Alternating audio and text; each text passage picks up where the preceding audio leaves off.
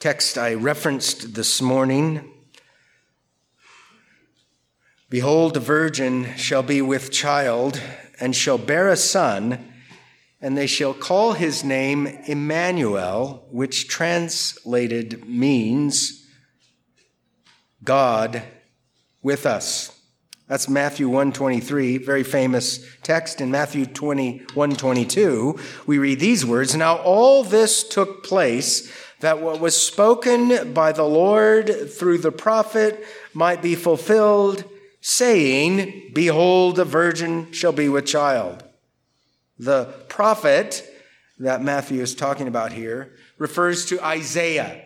We're not going to take the time, but if we dove into the text, Matthew 1:23, you would see that there are aspects of Isaiah 7:14. Well, I'll tell you what the text says. "Therefore the Lord himself will give you a sign. Behold, a virgin will be with child and bear a son, and she will call his name Emmanuel." That's way back here on the Bible timeline. It's Isaiah 7:14. Portion of that text was borrowed by Matthew when he writes his own gospel. There's a portion of Isaiah 8:10 that's there too. "Devise a plan, but it will be thwarted. State a proposal, but it will not stand, for God is with us. You shall call his name Emmanuel," which means God is with us. And then another text that's utilized by Matthew in the gospel that's found in Isaiah is Isaiah 9:6. "For a child will be born to us, a son will be given to us, and the government will rest on his shoulders, and his name will be called Wonderful Counselor, Mighty God, Eternal Father, Prince of Peace." Now note well Matthew's words in verse 22 once again. "Now all this took place, that what was spoken by the Lord through the prophet might be fulfilled." Okay? Spoken by the Lord through the prophet. Interesting. That which is spoken by the Lord through prophets ends up being written script. The book of Isaiah. God is said to speak through prophets by virtue of what they not only say, but write. Very interesting. Some in our day want to describe the relationship between the Old and New Testaments as the New reinterpreting the Old in light of our Lord's coming. In other words, these old Isaiah texts that Matthew uses didn't really, apart from the incarnation, point to Jesus, but now they do, and Matthew can do that because he's under the inspiration of the Holy Spirit. There needed to be more sour-looking faces when I said that. Reinterpret the Old Testament in light of Christ, casting new meanings on old texts, meanings that were not intended by Isaiah himself. Okay, that's a theory that's going around there, and I'm saying, no, that's not what's happening. Listen to the words again. "Now all this took place," what the angel had revealed to Joseph and all that stuff. "Now all this took place, that what was spoken by the Lord through the prophet might be fulfilled, saying, Behold, the virgin shall be with child, and shall bear a son, and they shall call his name Emmanuel," which translated means God with us. The better way to view the relationship between the Old and the New is not that the New Testament writers are casting new meanings on old texts, but that they're exegeting Jesus' incarnation, sufferings, and glory in light of the original intention in the Old Testament. In other words, before the incarnation, the Old Testament witnessed to Christ. It pointed to Christ. It pointed to the Christ who would come. This is not just the ability of holy men to kind of look in the future, okay? This is the Lord speaking through the prophet about the future. That's what we call prophecy. Okay, there is no way Isaiah, as holy as he might have been, could have seen the incarnation. You don't see that far ahead in time. Creatures created in the image of God, fallen, and even redeemed, don't know the future. We can guess about it, but we don't know it with any degree of certainty. We can say, thus and thus, I plan to do thus and thus, but we should say, if the Lord wills. Remember that important qualifier. Now notice these words again. Behold, the virgin shall be with child and shall bear a son, and they shall call his name Emmanuel, which translated means God with us, if the Lord wills. No, the Lord wills it. Okay? First, he announces that he wills it in the prophets, and then he wills it in space and time. Remember, I've said this before. In one sense, we could look at the New Testament sermons in the book of Acts and saying, this is that. This incarnation, this holy thing, Luke 1, maybe it's Luke 2, in the womb of Mary, that shall be called the Son of God, that shall be called Emmanuel, that is God with us, is that which the Lord spoke about through the prophets in their both public preaching ministry and for us, their writings. The intention of these ancient Isaianic, there's a new word, you can go home with that one, Isaianic texts is to point forward to the incarnation of the Son of God, before the incarnation of the Son of God. So that when Matthew is referencing these texts,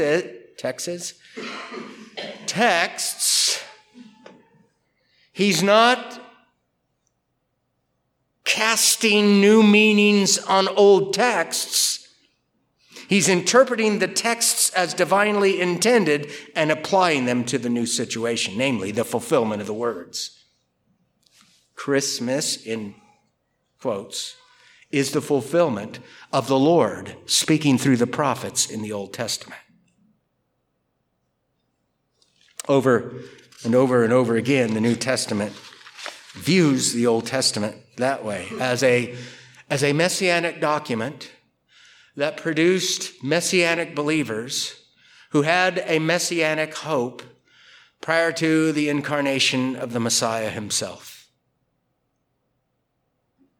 And apart from the self-witness of the Messiah, the Old Testament doesn't become a messianic book when Jesus tells us it's that. Jesus tells us it's that because he interpreted it properly, not because he made the Old Testament something it was not. Now, Matthew 1:23 takes together and uses aspects of these three Isaiah texts that I mentioned above. It does so right after Matthew says, now all this took place that what was spoken by the Lord through the prophet might be fulfilled. All this took place refers us back to the words of an angel of the Lord revealed to Joseph. Listen to those words. Here's Matthew 1:20 and 21. But when he had considered this, behold, an angel of the Lord appeared to him in a dream, saying, so this is special revelation, ultimately, the Lord speaking, not by a prophet, but this time by an angel in a dream. Joseph, son of David, do not be afraid to take Mary as your wife, for that which has been conceived in her is of the Holy Spirit, and she will bear a son, and you shall call his name Jesus, for it is he who will save his people from their sins. That's Matthew 1:20 and 21. Now listen to 1:22. Now all this took place that what was spoken by the Lord through the prophet might be fulfilled, saying. Okay, when you read it like that, you go, what the angel is announcing through a dream, what the Lord is announcing through an angel through a dream is actually what the Lord said through the prophets a long time ago, and at least 3 Isaianic witnesses can be called to that end. Isaiah 7:14, Isaiah 8:10, Isaiah 9:6. That's what's happening there.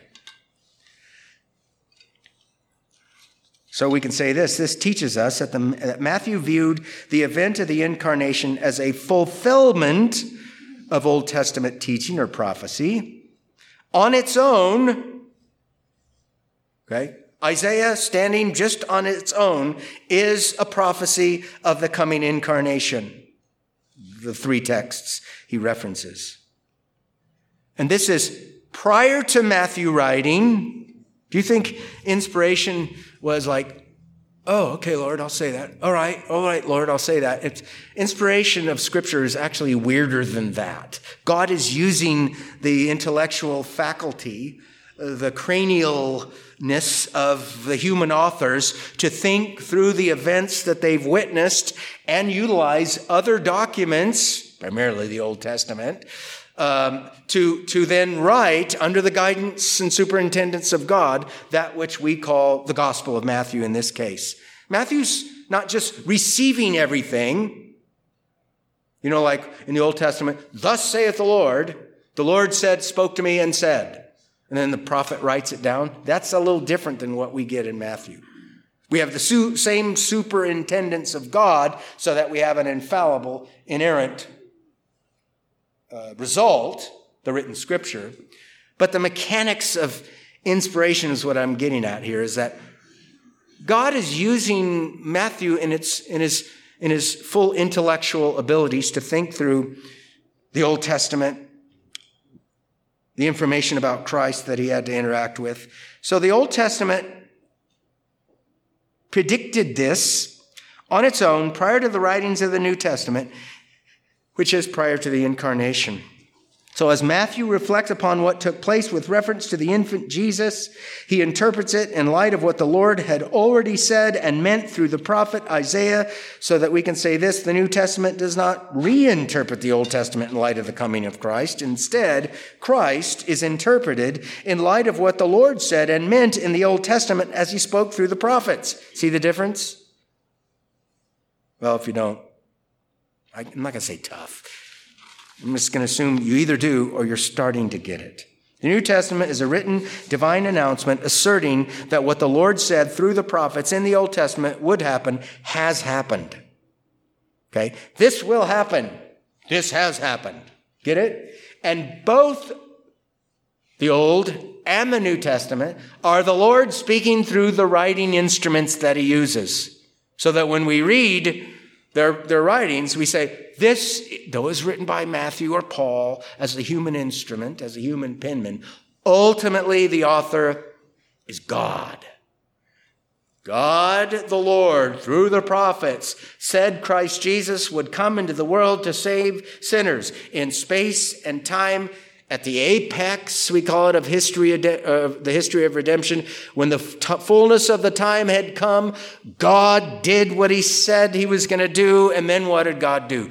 God recorded the fact that he did what he said he was going to do. God acts. God raises up somebody to write about his act, and he might, in the raising up, say, you know what, I'm going to act in the future like this. Then God acts, and then God records the acts and interprets the acts through the writers of Holy Scripture. You know that we don't have the right to interpret the incarnation, sufferings, and glory of Christ whatever way we want to. I think I've told this story before. There's a guy I went to seminary with. He was raised in a liberal Presbyterian denomination. And out in the front of their church building on the property, they had a cross out on the grass. And the pastor used to quite often say, you know what that cross signifies? That plus sign out there? Plus sign. It's not a negative sign. God's not negative about you. He's positive about you. God has good thoughts about you. God's on your side. God's this. And he didn't understand vicarious, substitutionary, wrath-bearing, sin and guilt-exhausting, fountain of uncleanness, for uncleanness that's never-ending. He didn't understand grace because all he thought was this guy's reinterpreting the death of Christ as God being for us instead of it is finished. You know, I have drank the dregs of the cup of damnation to the bottom. Instead, it was this, plus sign. We don't have the right, the liberty to interpret the redemptive historical acts of God however we want. We have to receive the revelation from God. So God said through Isaiah, this is going to happen. It happened through Jesus, and now God raises up, in our case, Matthew, and says, told you, it happened. I said I was going to do it. I've done it. I guess our response to that ought to be, hallelujah, or something like that. We can say all we want. I'm going to do this. Honey, I promise you. Kids, I promise you. Dad, I promise you. But we can't ensure the fulfillment of our promise. Dad, I promise you, I'll mow the lawn on Saturday. Well, on Thursday, you wrecked your bike and broke your leg, and you can't mow the lawn on Saturday. We can make promises, but we can't ensure the fulfillment of the promises against all enemies and all odds. You know who can? God. You know who does? God. You know who will? God. And we need to know that because that gives us comfort in our times of difficulty. Okay, really quickly, contemplation, the incarnation, and doxological reflection. Oh, only two, very quickly. The biblical doctrine of the incarnation reveals to us that God is providentially active in this world, and it manifests the truthfulness, the incarnation, manifests the truthfulness and trustworthiness of the written word of God. God is active in this world. How did the product that we call Isaiah come into being? Well, God was providentially preparing Isaiah, and then he providentially and mysteriously inspires the product, the thing, superintends the thing that he wrote to accurately reflect everything that God wanted him to say. And it's all corresponds with reality. It's all true. It's inerrant and it's infallible. God has to be active in the affairs of the world in order to produce the written word of God. God is active in the world. God has produced it. But also, we learn from the incarnation, an act of God in the first century, sufferings and glory of Christ. We learn also this, the veracity of that word of God. The truthfulness of that word of God. Like I said, we can make promises, but you can't take them to the bank. You can take God's promises to the bank. Cash them in. Believe them. Trust them. You say, well, life's hard sometimes. Does the Christian religion promise to all its adherents an easy life? No. Matter of fact, you read the New Testament, it's a whole lot of persecution and sorrow and difficulties going on. Through much tribulation, we must enter the kingdom of God. But if God has once promised that no matter what goes on in my life, I can be safe and secure in this. I am in the hand of the Father. I'm in the hand of the Son. I got the triple grip of God because the Holy Spirit has sealed me unto the day of redemption. That is in the Bible. Therefore, in one sense, I don't care what comes into my life because it doesn't change the truthfulness of the written word of God. So we should gain comfort about the veracity of God's word. God said it was going to happen. God made it happen. And then God tells us it happened. That should secure our hearts. And then secondly, this biblical doctrine of the incarnation informs us as to why it took place.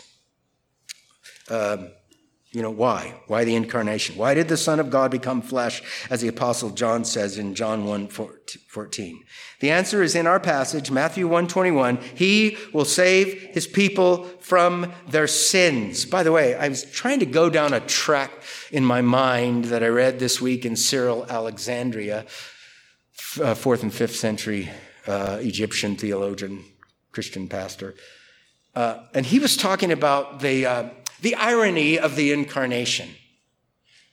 That God the Creator, God the Son, assumes creaturely nature. The same creaturely nature that the devil beat the first Adam in, on the same turf. He was born this side of the fall into sin, into an ugly world, worse situation than Adam the first, right? We could call it a wilderness. And Cyril's basically saying, he's kind of looking at this from the outside, just looking at, what a strange design. The Creator assumes a creature's nature to beat the devil on his own turf against all enemies and against all odds. What an odd thing. This is one of the reasons why it was foolishness in the first century. It was like, okay, so this is your great Christianity, your great Christian message. God assumed a body and a soul. And he, through death, is going to conquer the devil. That's what you're telling me. And you know what we say now? Well, it's not what I'm telling you. It's what Scripture teaches. Why the irony? Why does it come about in a way you wouldn't expect? Why? It's God's way. First of all, the devil got to a man who came into the world apart from a woman, Adam, and God says, oh, that's the way you're going to do this? Then I'll get to you through a woman without the use of a man on your own turf, and I'll destroy your works. So there's this way that things go about that you'd say, well, if I'm God, I'm just, like I said, I'd flick the ants off the globe and start over. Well, that's not his plan. His plan is to save that which was ruined by the strong man, the one who is stronger than the devil, and comes in and plunders his goods out of his own house. The prince of the power of the air, the prince of this world. Now the rule of this world shall be cast out. So someday I'm going to quote the Cyril quote. I didn't take the time yesterday to type it out. I should have typed it out, but it was amazing. I'm just sitting there going, oh man, you got me outside watching the incarnation going, look at all the ironies that are going on here. God is going, through the weakness of the flesh, God is going to beat this strong man by a stronger man. The necessity of a two-natured Redeemer comes in there too, because it can't just be man. It's got to be a little stronger than just man, and yet very man. We need a very God mediator, and yet a very man mediator. And that's exactly what we have. Praise the Savior now and ever. Praise him all beneath the skies. Prostrate, lying, suffering, dying on the cross, a sacrifice. Victory gaining, life obtaining, now in glory, he doth rise. Well, I think it should be good reason to praise him. So let's pray, and then we'll have the supper together. Thank you, Lord, for your word. Thank you for raising up prophets and apostles to write Scripture, to record for us great words from God, great deeds by God, and the interpretation of those words and deeds in subsequent later Scripture writers, like we had in Matthew chapter 1 in our meditation.